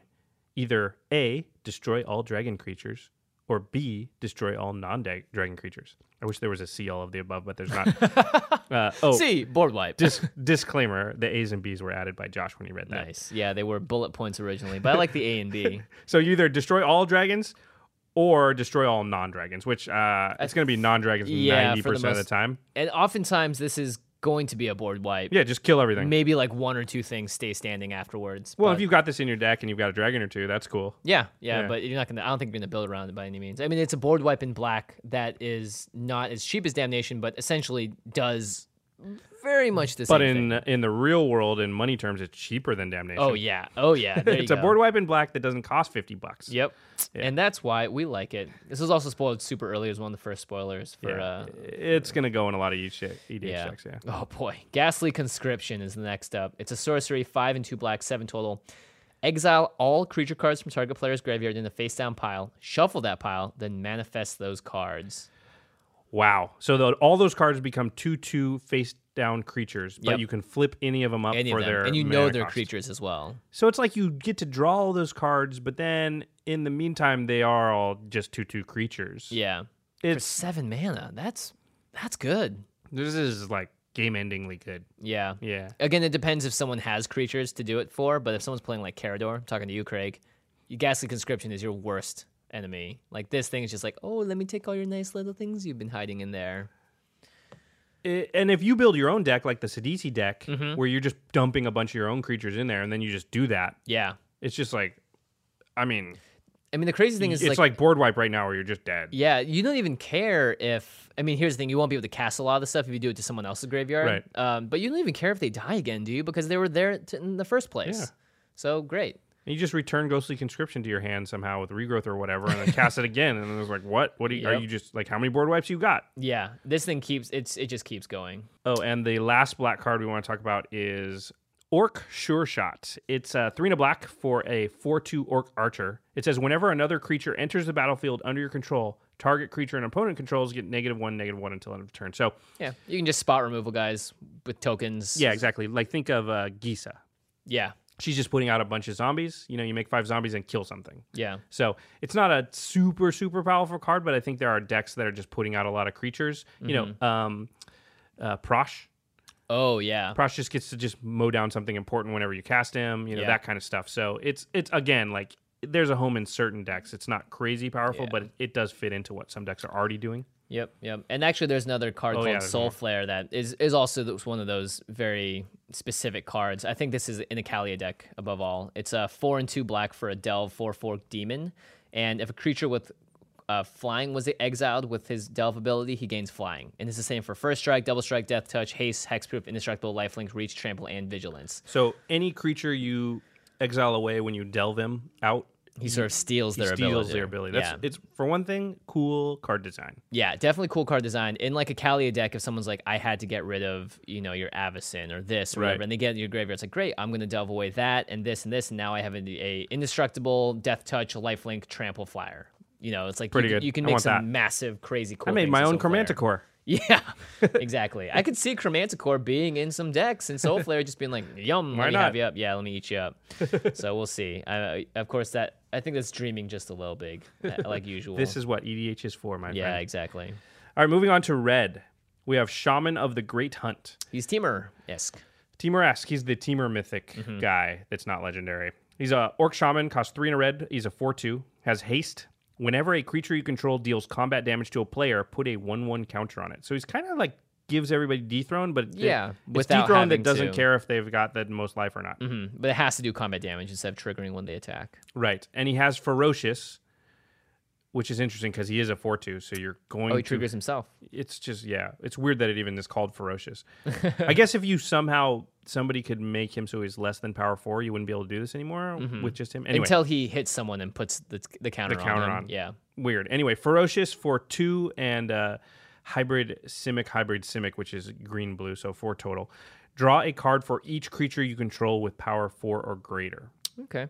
So draw cards if you have a bunch of big dudes, which is just powerful. Yeah, in general. And it's going to happen if they're doing combat damage with him out, because he's going to be giving them +1/+1 counters. Again, well, no, he can't go in Prosh because of the colors. He's an Animar-esque character, but even then, I'm not totally sold. You would have to on him. make a token deck that was red, green, and blue because then all your dudes are just getting huge. Yeah, red, green are the colors for tokens, really. So Yeah, you could definitely. You do really that want white, but blue has actually come into its own as far as a token color lately. Yeah, so he's interesting. I don't think he's as good as the white guys. No, definitely not. Dragon Rage is next. 2 and a red for an instant, and add red to your mana pool for each attacking creature you control. Until end of turn, attacking creatures you control gain red. This creature gets +1/+0 until end of turn. So you give every attacking creature you get gets fire breathing, and then you get that much mana for each attacking creature. So technically, if you're just going to use the mana to boost them, this says each creature gets +1/+. Each attacking creature gets +1/+0 until end of turn. But really, it's better than that because it you can shift it to whoever wasn't blocked. Mm-hmm. So, like, if you attack with 10 dudes, you get 10 red mana. They all have fire breathing. They block 5 of them. Then you go, well, this guy does not block, gets +10. Yeah. But you can use it for also, instance. you don't have to use that mana for the fire breathing. Mm-hmm. So you can just generate 10 mana during your combat phase. And if you can figure out a busted way to do that, which there's a lot of them, then you can just literally, like, this is like, hey, I generate a ton of mana. Yeah. Which, as a rule, is a way to break the game. And we just know from EDH formats, just cards that just generate a ton of mana are easily breakable. Yeah, and just slap them with a giant burst of damage one way or the other. Yeah. The next one, Mob Rule. Oh my gosh, she's getting attacked by, like, the monkeys from Lion King. What? It's, Oh, yeah. The Wicked Witch sent out a flying monkey. Is that Dorothy? I mean, that could be that, too. Or I was thinking the shaman monkey in Lion King that finds Simba. Oh, yeah. I was thinking Wizard of Oz. Yep, those two, those flying monkeys. Rafiki. Not Rafiki, but yeah, Rafiki. not Rafiki. That should be an altar. No, I think this is pretty clearly Wizard of Oz. I don't know where Yeah. Toto is. He probably already got chewed up. Poor Dorothy. She's in big trouble here. She is. She's looking for those ruby slippers. It's 4 and 2 red for a sorcery. It says choose one. Gain control of all creatures with power 4 or greater until end of turn. Untap those creatures. They gain haste until end of turn. Or Gain can do the same thing for creatures of power 3 or less. Mm-hmm. So it's basically like a cheaper, more fair version of Insurrection. Yep. You get everything that costs that's power 4 or more till end of turn, or you get everything power 3 or less until end of turn. Probably, well, I don't know. This could go either way. Yeah, if you're it playing costs against 2 less than Insurrection, right? Because Insurrection is 8. Yeah. So it's interesting. I could see this being a game ender in many situations, regardless. I mean, if your deck really wants to Insurrection, for whatever weird deck you've built that and doesn't mind doing it twice, then it probably wants to do it twice. Yeah. But in general, Insurrection just sort of put into most just generally as this will finish the game if I ever get to 8 mana and I draw it. Right. Mob Rule won't necessarily do that because a lot of times you're going to take half of the creatures or 2/3 of the creatures, and then they'll still have some blockers, and then Right. So. I think the gap is only 2 mana, and Insurrection is so much better. So your deck will have to be pretty specific to want this over Insurrection. Yeah, I agree. I like it. And plus, sometimes you do want to only gain control of 3 or less or 4 or more or whatever. Because you could also be like, hey, I take all your creatures with 4 or more and they swing at you. Guess what you have to block with? Yeah, and then I stack them all to my Ashnod's Altar or something. So, I mean, it can still be good. It's probably good in Marchesa deck because you're literally playing a card that just takes 1 creature. So why wouldn't you play a card that will take 3 or 4? Take all of them. Yeah, exactly. Yeah. So, but I think in a normal deck, Insurrection is just better. Yeah. Yeah. But the nice thing is they are both all creatures, so that you are searching for. You're going to grab every single thing on the board. Mm-hmm. Oh, this next one might be my favorite, or among my favorite. Yeah, this one is. Way to take a stand, Josh. Among my favorite. Amongst my favorites, this may be in the top 50. It's somewhere in there. It's one of my favorite Fate Reforged cards. Arc Bond. And more dragons. Alicia is actually making a comment on this. It says, if you must die today, make your death worthy of a legend. Wow. She's smiling at death while she says it, I'm pretty sure. Yeah. All right, Arc Bond, 2 in a red. For an instant, it says, choose target creature. Whenever that creature is dealt damage this turn, it deals that much damage to each other creature and player. Okay, so words we just love in general are each other player. Yeah, and each other creature. That's great too, but... This is actually each player. So this includes yourself. Yeah. So you will get hurt for it. Oh, yeah, sorry. Each other creature and each player. Right. So it does do damage to you. So be careful. So let's say I'm swinging in with a 2/2 and you're going to block with a 4/4. Yeah, then you just Arc Bond my 2/2. It takes 4 damage. It does 4 damage to every creature and every player. Yeah, that's like a board wipe for 3 mana. I mean, there's so many ways. That's a very simple use of it and still extremely powerful. Yeah, exactly, right? Yeah. And that's just like the most basic you can get. But if you do crazy stuff, like, I don't know, some way that you can deal 40 damage to, a creature, or a creature's about to take 40 damage and you just kill everyone, like, very possible. Like, Arcbond's one of those cards that just can come out of nowhere and win games that no other card could do. Mm-hmm. Yeah. You could combine this with a guy that forces you to block in a certain way, right? And then like, oh, great, now I can just have everyone die. So one of our listeners on Twitter was talking about this card. We were chatting, and he mentioned a card called Palisade Giant. The listener's name is Robin Korhonen. So thank you, Robin, for pointing this out. Palisade Giant says, it's a creature. It says, all damage that would be dealt to you or another permanent you control is dealt to Palisade Giant instead. Oh my gosh. So if you funnel all the damage coming at stuff to the Palisade Giant, and then you arc bond the Palisade Giant. So let's say you did something like Blasphemous Act, which deals 13 damage to each creature and each player, and all that damage gets channeled into the Palisade Giant, and you arc bond it. You can literally destroy everybody. Everyone. Now, you need a way to save yourself. Uh-huh. But, some kind of fog or something. I don't know. There are ways. Circles of protection. Or, I don't know. Don't run circles of protection. If you ran a circle of protection just so you can save yourself from an arc bond. Oh my gosh. People were like, you just made the jankiest deck combo ever, and we all died, and you won because of it, and I have no words. I'm going to totally do that. Yeah. This is gonna be awesome. This card, I mean, I can see people posting combos for this for the next, year. Yeah, it's just potential power level is so high. Yeah. I mean, it has potential power of, deal 100 damage to everybody. Yep. There's just not very many cards that can do stuff like that. Yeah, I'd love to see this in Standard. I'd love to see what happens. Like, what if you built this with, a Hornet Nest?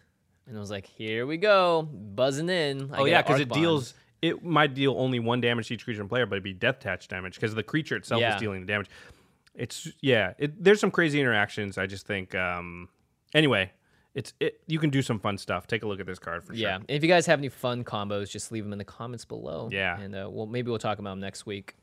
The last red card I wanted to talk about was Humble Defector. Just another interesting red card that... it feels like a conspiracy card. It does feel like a conspiracy card. It's 1 in a red for a 2/1, and as you guys might know, every time that red wants to draw cards, it always comes to the downside. So either you have to discard a card and then draw one instead of drawing and discarding, or you have to discard 2 cards from your hands. This one's downside is a little crazy. Yeah, it's Humble Defector is you can tap it to draw 2 cards. Target opponent gains control of Humble Defector. Activate this ability only during your turn.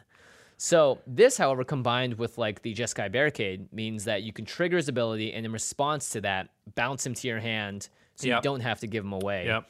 And drawing 2 cards in red is it's great because there isn't that much card draw in general.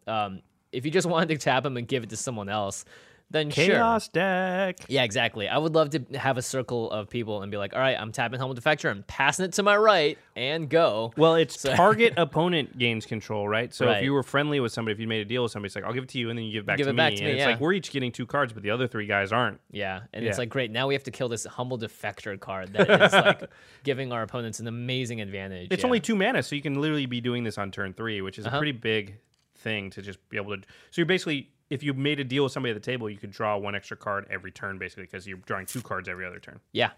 So Humble Defector is interesting. I just thought it was a really fun card. All right, finally, we're on to green. Oh, yeah. Return to the Earth. So this is 3 and a green for an instant. It says, destroy target artifact, enchantment, or creature with flying. Utility. I mean, people are already running... This is not necessarily better than Crossing Grip because it costs more and it doesn't have split second, but they're running that type of effect. Mm-hmm. And this just added or creature with flying onto it. So in a lot of cases, I feel like it's just a replacement for the type effect you've already got in your deck. But in addition to artifact and enchantment, you also can get rid of a creature if you need to. So it's a flying creature, obviously. But I just think that this is worth noting and maybe slotting in as a strictly better card than something you're already running. Yep, I like it. Teamer Sabretooth up next, 2 and 2 green for 4 total for a 4/3 cat. This guy I really like. 1 in the green. He looks amazing. Yeah, right? He's got runes burned into him. This is Yasova's tiger cat. Oh, so it is? I think it is. She didn't kill it. It is her pet. It looks like she's bleeding over here. She's not having a good time. She looks like she's been injured. She doesn't look like she got injured by the cat, though. Why she got her back turned to it? I don't know. Well, a mystery for another day. Yasova, you are so much of an enigma right now. If we need to figure you out. Anyway, Temur Sabertooth's ability, 1 in the green, you may return another creature you control to its owner's hand. If you do, Temur Sabertooth gains indestructible until end of turn. Animar. So you get him to be indestructible no matter what. You don't have to return a creature. Oh, no, if you do. Okay. Yeah. I was like, but it doesn't matter. Like doesn't matter, in something like Animar, where you just want to bounce your creatures and replay them all the time just to put counters on Animar. Yeah. And then you just get upside for it too. And the Humble Defector, right? You can just bounce or if it you've back got stuff like, I don't know, Elvish Visionaries. Yeah, Visionaries. There's also guys like Draining Welk in Animar that you want to be able to flash them in and counter something with it. So. Oh yeah, Mystic Snake. Mystic Snake, oh, yeah. Crap. Yeah. Don't Mystic Snake every turn. That's just brutal. Actually, more than every turn. Great Whale as well, or Giant Whale, or whatever it is. You can bounce that back and just go nuts. So there's lots. And he's a 4-mana 4/3, so he's already just pretty good. Mm-hmm. He triggers a Ferocious for those that care about Card's that. good. Yep. Card's good. There's a lot of decks I think it can go in. Yeah. It's amazing how often just bouncing one of your own creatures is something you want to do. Yeah. Even if it's just saving it. Mm-hmm. Right. It's like, yeah, I think that's something that people overlook is like, I path to exile your guy. Like, no, I'm going to bounce him. Yeah, I'll just bounce him. And then they're like, crap. Yeah. So if I want to kill that thing, I have to kill the stupid Sabertooth first. And then I have to exile it because you can bounce something and make him indestructible. Yeah, exactly. So, yeah. Yeah. Oh, the next one this is getting a lot of press. Yep. Whisperwood Elemental. It is 3... If I whisper it, they won't be able to hear me. I was just saying whisper because that's how the wood sounds. Yeah. Whisperwood Elemental. We're back, guys. 1,000 wins, Whisperwood Elemental. That's wrong. You're right. That was bad flavor on my part. It really, because that wouldn't be Whisperwood Elemental. That'd be Windy Wood Elemental. Windy Wood Elemental. Yeah, it should really be like. Oh God, it's the creepy. Okay, you read the card. All right, fine. 3 and 2 green for a 4/4 creature elemental. At the beginning of your end step, manifest the top card of your library.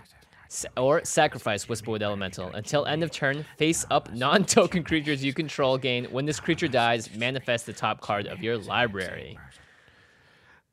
Goodness. Man, it's hard to whisper for that long. Yeah, it definitely is. I hope I wasn't too distracting. No, No, from people listening. I hope I was distracting to you. I was hoping that... I definitely was just basically, looking at every turn you manifest the top card of your library, right? Yeah, and then you can sacrifice them, and every single creature, if it dies...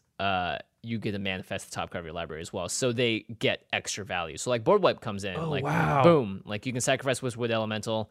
Everything that's face up dies, and then you manifest that. But if they cards. board wiped, you do that before they board wiped, and they would still wipe it though, right? Right, but you still get all these new manifested cards. Is that how it would work? Yeah. Sacrifice them until end of turn. Yeah, I gotcha. so it's like, non-token. board wipe, hit it, and then everything can pop back in. Or not pop back in, you just get more It's like stuff. everything gets a new ability tagged onto it when this dies manifest. I gotcha. Yeah, okay.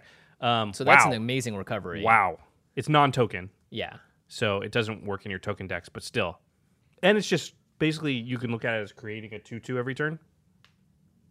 Yeah, that's not bad at all. And plus, it's also card advantage because it's like you get to see one more card of your deck. Unless you're worried about losing instants and sorceries. If you're heavy creature-based... you're not playing this in a... Yeah, you have to be heavy creature-based because it says non-token creatures get this ability when you sacrifice it. So you exactly. just want a ton of creatures out. Yeah, card's extremely powerful. I like it. Yeah. All right, final green card, Shamanic Revelation. 3 and 2 green for a sorcery.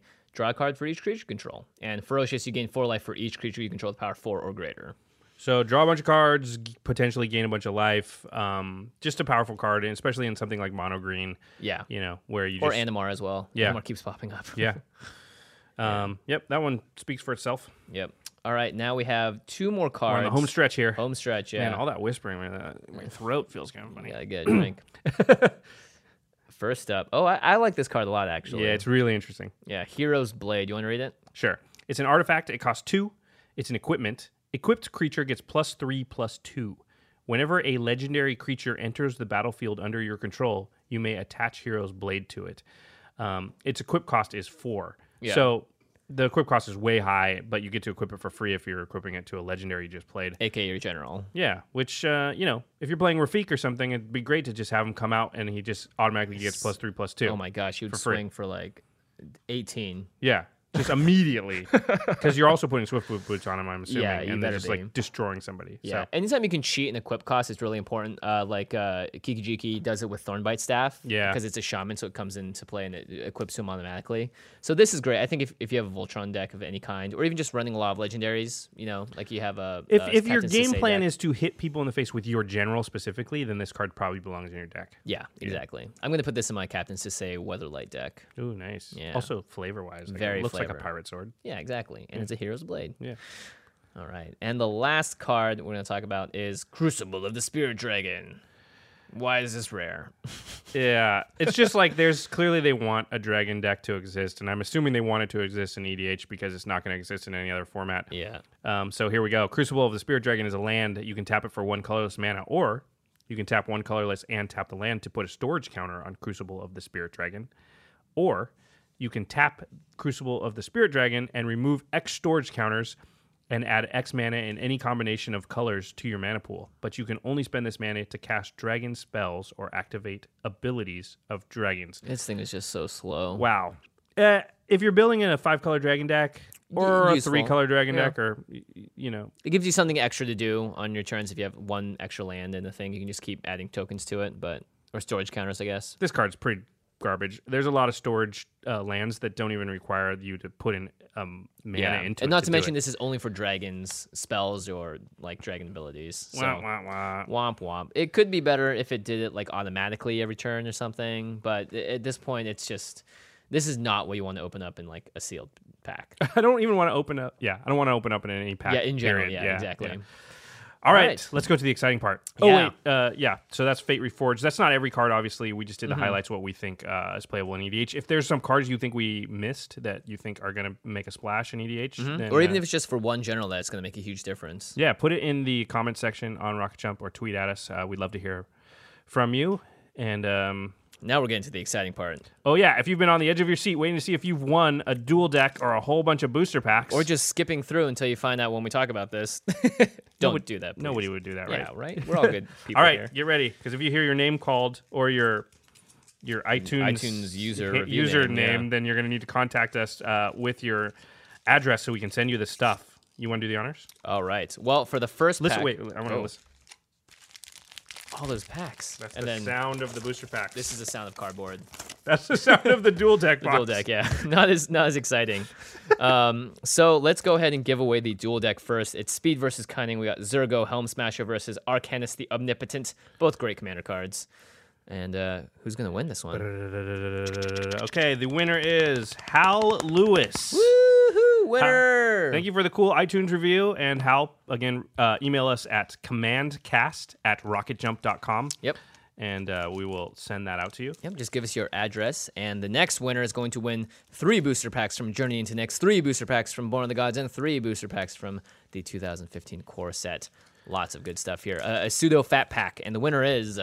But it is Zoso Spartan. Zoso Spartan. Congrats, buddy. You. Thanks for the positive review. I'm pretty sure that's probably his real name. Zoso? Zoso Spartan. Spartan's pretty Dude, cool. if it is, it's the coolest name ever. No one would ever make fun of you in school if your last name was Spartan. No, because you'd kick them into like an endless well. / the swing set. Don't kick anybody, Zoso. We've got, so again, Zoso, commandcast@rocketjump.com. Yep, just send us your mailing address and we'll get the prizes out to you as soon as possible. And another reminder, if you leave a positive review between now and the next episode, which we'll record, I think, next Thursday or Saturday, you will be entered to win. Again, we're going to be giving away the pre-constructed Commander 2014 decks. If you've already left a review and you haven't won yet, you are automatically entered into this contest as well. So it means you get a second chance at winning. Just for free. That's awesome. For free, exactly. All you have to do is go on iTunes, find the podcast, The Command Zone, leave a positive review, and you are automatically entered. All right, good luck, everybody. Good luck. All right, now we're at the end step of the show. I like calling it the end step. Josh came up with the Time idea. for our end step. Yeah, end step. Do we have any cleanup. triggers that we have to... My Chase is returning a bunch of stuff to the battlefield. So I love that. You know, I wanted to talk about something cool. Yeah. You know, maybe we should, I don't know. I don't know if we're going to do sign-offs like Limited Resources does, but there are times where we want to talk about just something cool, not magic related. And this Usually it's VGHS, but usually it's VGHS. Although if you haven't watched VGHS yet, I don't know if me continuing to say it will make you do it, but you should. Yeah, and you know what? You're not allowed to win a prize if you haven't seen it. Just kidding.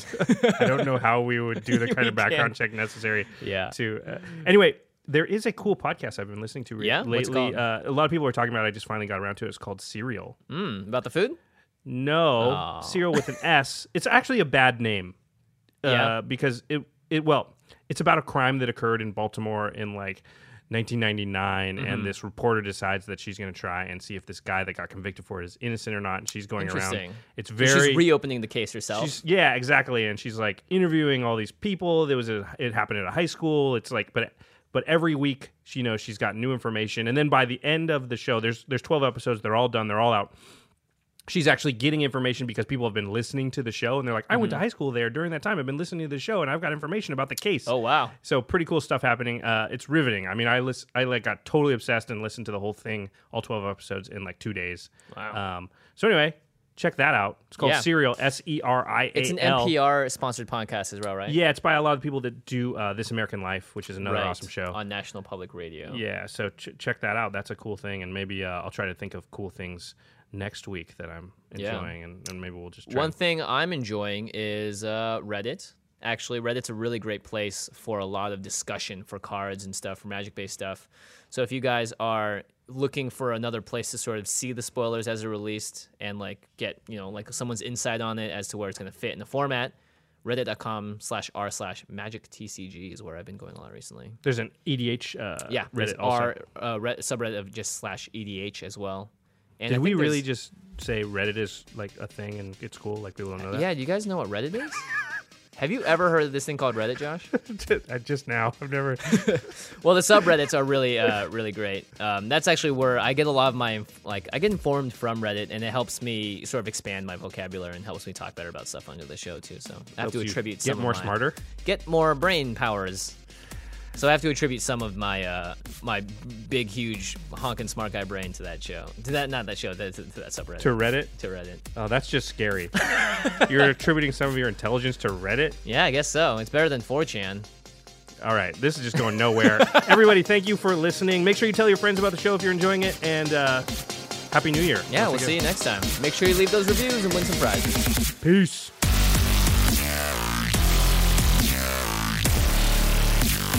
Thank you for your attention.